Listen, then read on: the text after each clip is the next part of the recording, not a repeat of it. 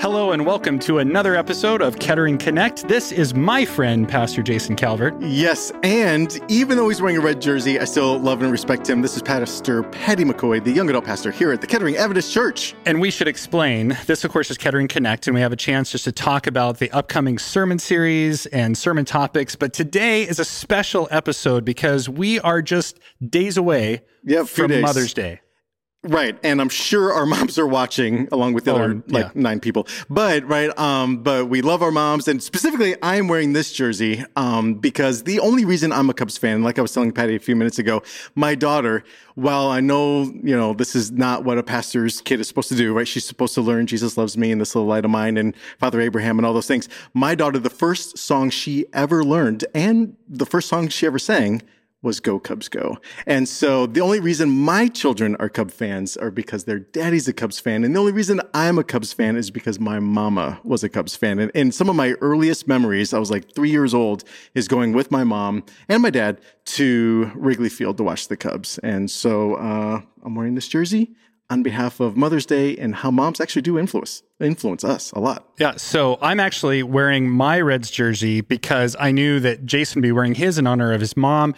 And I'm the only reason I'm a Reds fan is because they're good. So anyway, I think I could hear them actually laughing. No, my mom used to take me to Little League games. Did you play Little League? I did. Yeah. I played a lot of Little League, and so I remember she taking me to T-ball and then up and all those teams, and nobody actually Did you have plays. a position? Did you have one go-to position? Or were you just one of those free roamers? I was a first baser for a while. I did a little outfield, but in Little League, outfield just means you pick grass. Right. Watch butterflies. Yeah. Ooh, look. Is that a ball? Yeah. I don't know what's happening. Right. So, but love baseball. And so if you haven't actually gotten your mom a card yet, you better be on the move. Yeah, or your spouse, which, by the way, I don't have anything yet. I should have admitted that. Again, I'm 5 steps ahead of you. I'm all taken care of. Right. But today's Kettering Connect, which is what we're actually talking about the Bible to do, is going to tie in a bit.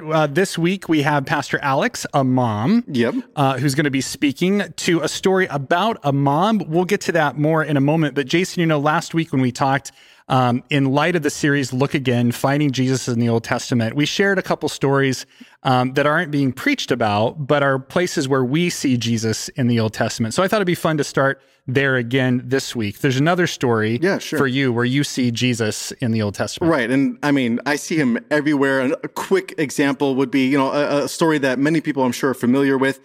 So once upon a time in a faraway land, there was this guy, his name was Abraham, and he's chilling on his front porch. Basically, that's what it says in Genesis 18. And it says specifically that 3 men come walking up. And Abraham is having this conversation with these 3 men. But then in the verse, it says, then the Lord appeared. And then it says, and then the Lord said. And so this is just another one of those examples in the Bible where it's okay, is it a man or is it God?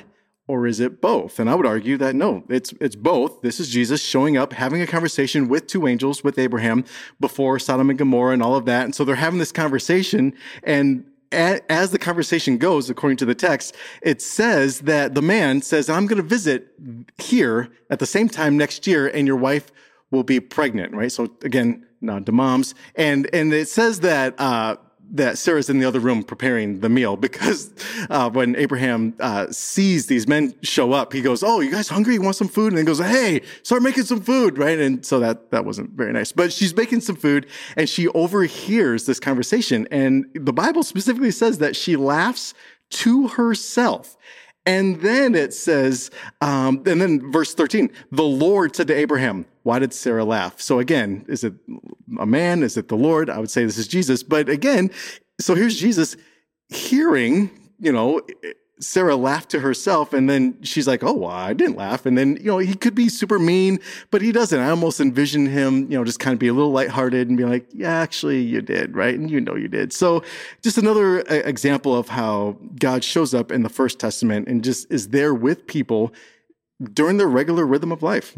And she goes on to name her son he laughs. Right. Isaac, he laughs, which was cool. Yeah, I've always liked that interaction, that it's just kind of a, hey, you laughed. No, I didn't. Yeah, you did. You kind of did. You know, it's not like a rebuke in that sense. Yeah. But I feel like he still kind of does that. Like, you did that, you know. It's like, you really. Yeah. Anyway. Yeah. I was just thinking, I was doing some studying on something else last week, and I had another one of those moments where I felt like Jesus kind of jumped out at the page, and it was Deuteronomy 30.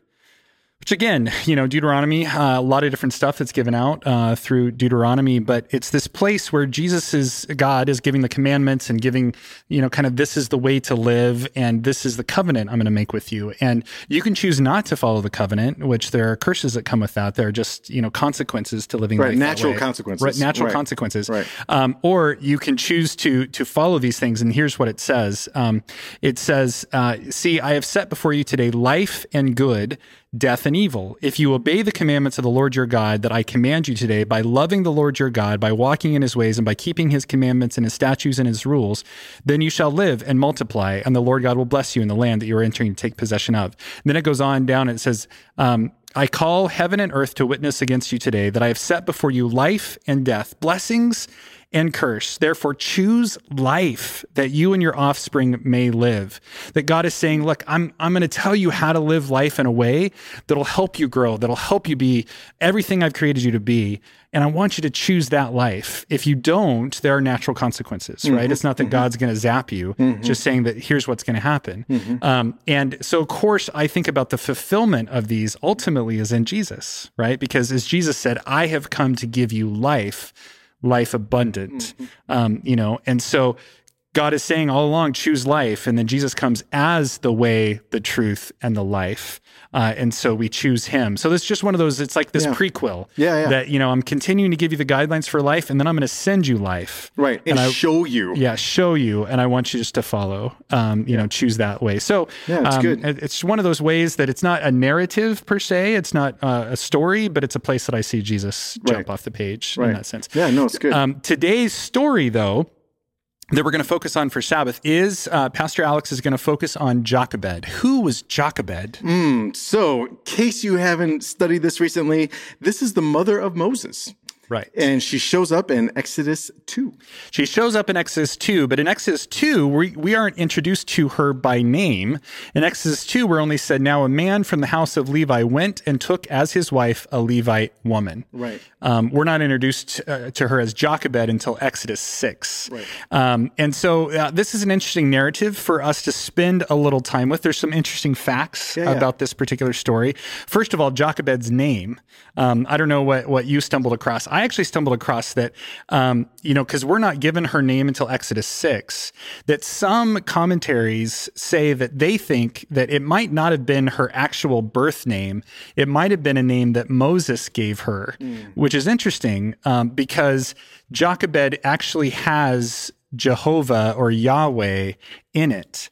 And the reason why that would have been Exodus, or that would have been Moses giving the name, is because they didn't get the name of God yet. Right. And so it's possible that her name means God's glory, or for God's glory. And so I think the idea of Moses looking at his mom and seeing everything that she sacrificed and everything that she did for Moses, that he just thought of her as someone who glorified God, and so kind of gave her that name, which I thought was kind of a cool. It is. It's good, especially for Mother's Day. Yeah. So it's for good. Mother's Day.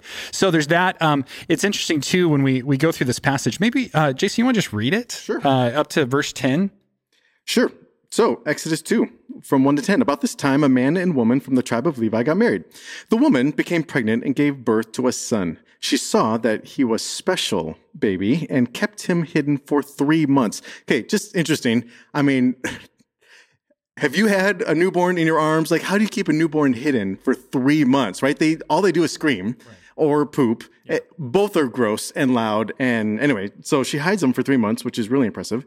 Verse 3, but when she could no longer hide him, she got a basket made of papyrus reeds and waterproofed it with tar and pitch. She put the baby in the basket and laid it among the reeds along the bank of the Nile River.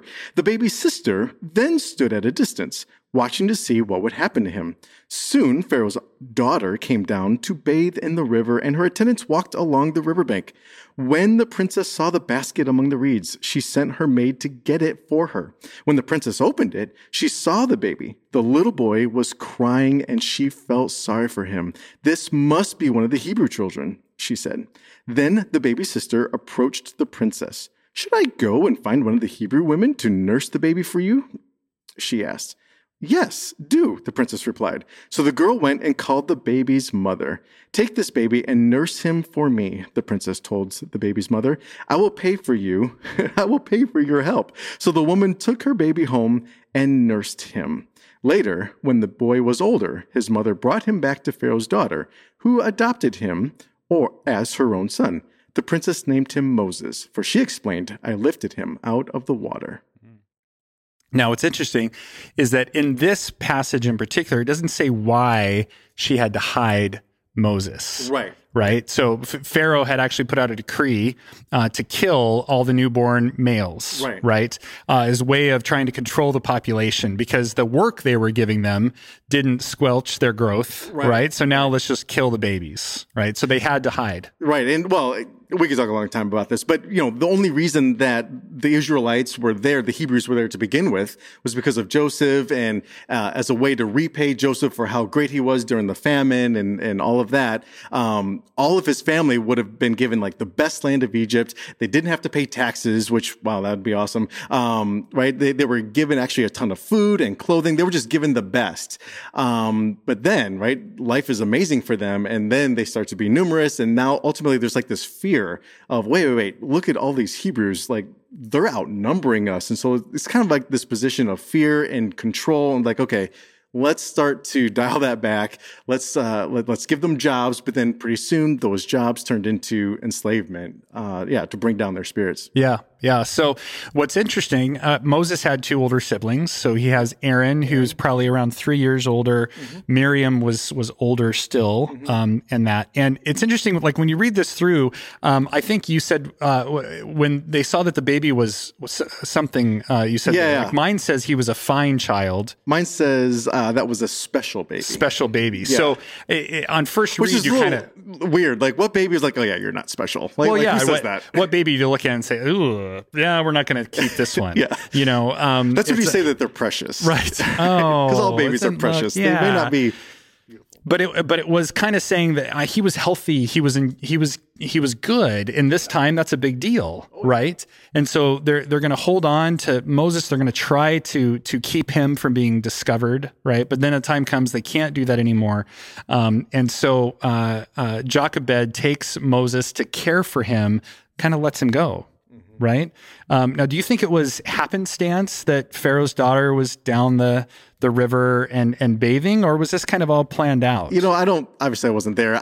The truth is I don't know, but I do feel like God seems to do amazing things sometimes in times of hardship, or when the pressure has mounted and it seems like we have no other way, right? We're just at our wit's end and we're like, okay, I can't do this. So we just release it. We just give it to God. And so I do feel like, there's always like two narratives, right? We've talked about this before. There's like the narrative that we see and perceive in what we have going on. And then there's always the supernatural. And I do feel like the supernatural activity that is happening with the timing, with even like, the current and the location of the princess being there. And even, right, the whole idea of like the basket was made of these reeds, and it's found in reeds.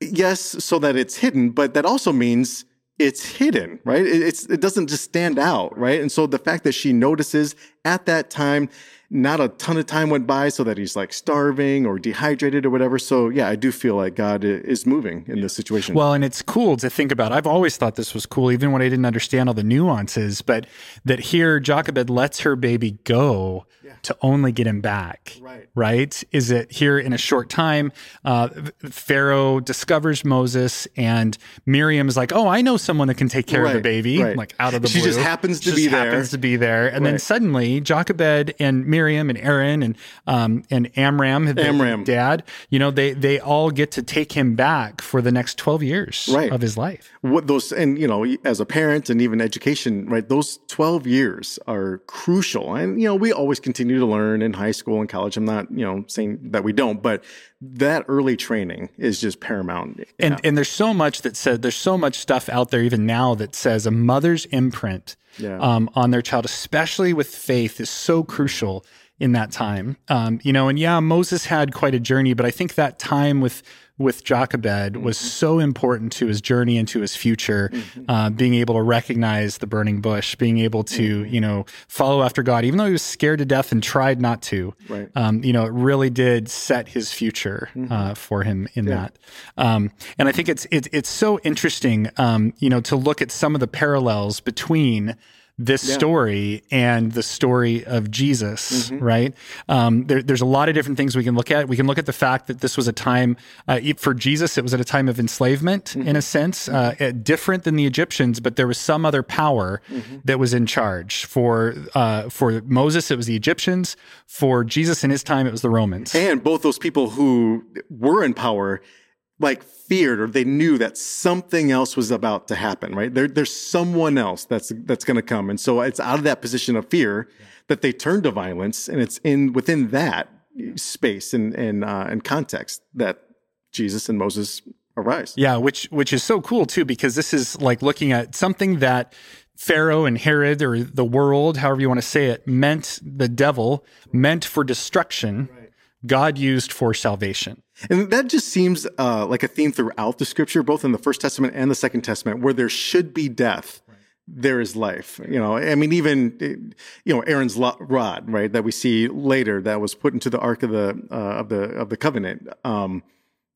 This idea that where there should be death, there is life, and that God is always doing that. That his staff blossomed and that. Right. Yeah. And so you have that. You have Pharaoh and Herod, as you said, they both had these decrees. Herod's decree was that any male under 2 should be killed, because Herod knew there was a deliverer coming, right? Moses is a deliverer. Jesus is a deliverer. You have the other thing that's interesting, I think, is this idea. It doesn't say in Exodus that Moses was 12. But that was the kind of the rite of passage. That was the moment for Hebrew children. It was 12 was this kind of rite of passage. And so you have Moses 12 being turned over to Pharaoh's daughter, and Jesus at the age of 12 being kind of left behind because he was teaching in the temple. Right. Significant moments. Right. And then, Mom and Dad, Mary and Joseph, they're freaking out, and they're like, wait, where have you been? And he's just like, did you not know I'm supposed to be about my Father's business, right? I'm doing what I'm supposed to be doing, which at that time in that culture, according to their education system, that's what a 12-year-old boy would be doing, right? They would be asking questions and answering questions using the scriptures with the rabbis. So, yeah. Yeah, and of course we know the rest of the story is that you have Moses that rescues the children of Israel out of Egypt and the power of the Egyptians and the influence of their gods, and Jesus, who establishes the heavenly kingdom here on earth as it is in heaven, and rescues us from our own sin and destruction and consequences and that. So these stories really parallel each other well. So that's really what Pastor Alex is going to wrestle with on Sabbath, is these two stories. So spend some time with the story of Moses, Jochebed, Exodus 2, spend some time thinking through the narrative of Jesus and what he came to do and those different parallels. And then next week, when we come back, we're going to be looking at 2 Samuel 23, 15 to 17. Pastor Monty is going to look at a time in David's life where he had requested something, and then when he received it, he ends up not accepting it. Not going with it, and then the parallel with that in a New Testament story. So Pastor Monty will do that for next week. But for this week, Jason, would you close us out with a word of prayer? Absolutely. Let's pray. God, we thank you so much for life. We thank you for our moms. Every single one of us have been influenced by our moms to a certain level, and I just pray that you are with them wherever they are, either our moms or spouses.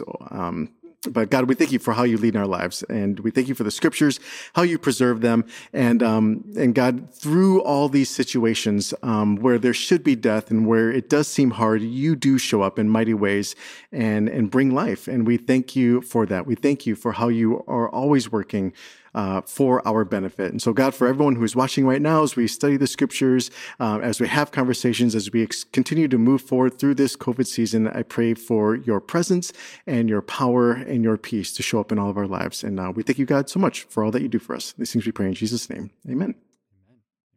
Well, thank you again for listening to another episode of Kettering Connect. And for all of those moms out there, whether you are a biological mom or you're an adopted mom or you're an aunt, I have an aunt who helped raise me and she's as much of a mom to me. Whatever your mom status is, we want to thank you for investing in all of us. Where would we be without you?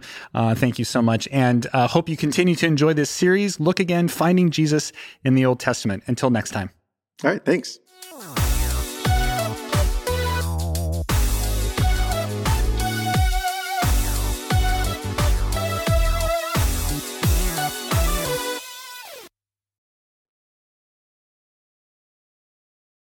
It's good. I feel like it was shorter. Play has the dragon. And I watched him go up, which was cool. Eric Davis 44. Was an outfielder. All right. Okay. Tipped his hat at me at a Dodger Stadium game and out in the outfield. Yeah, that's no big deal. Okay. Yeah. I was held by Sweetness. You were held? Yes. He picked me up at the Chicago Auto Show in 1984. And my dad took a picture. Anyway. Okay. All right. Here we go. How do we start these things? Just like we did. I know last week we did 5, 4, 3, 2. We just say, hey, everybody, welcome. I just follow you. Yeah, okay. Hey, everybody. Okay, let's not do that. Okay. Yeah. Hey, my wife is starting to notice, though, on K-Life. Yeah. Everybody, hey, guys. Hey, guys. That's what everybody do that for. Hey, guys. Yeah. I do not do that.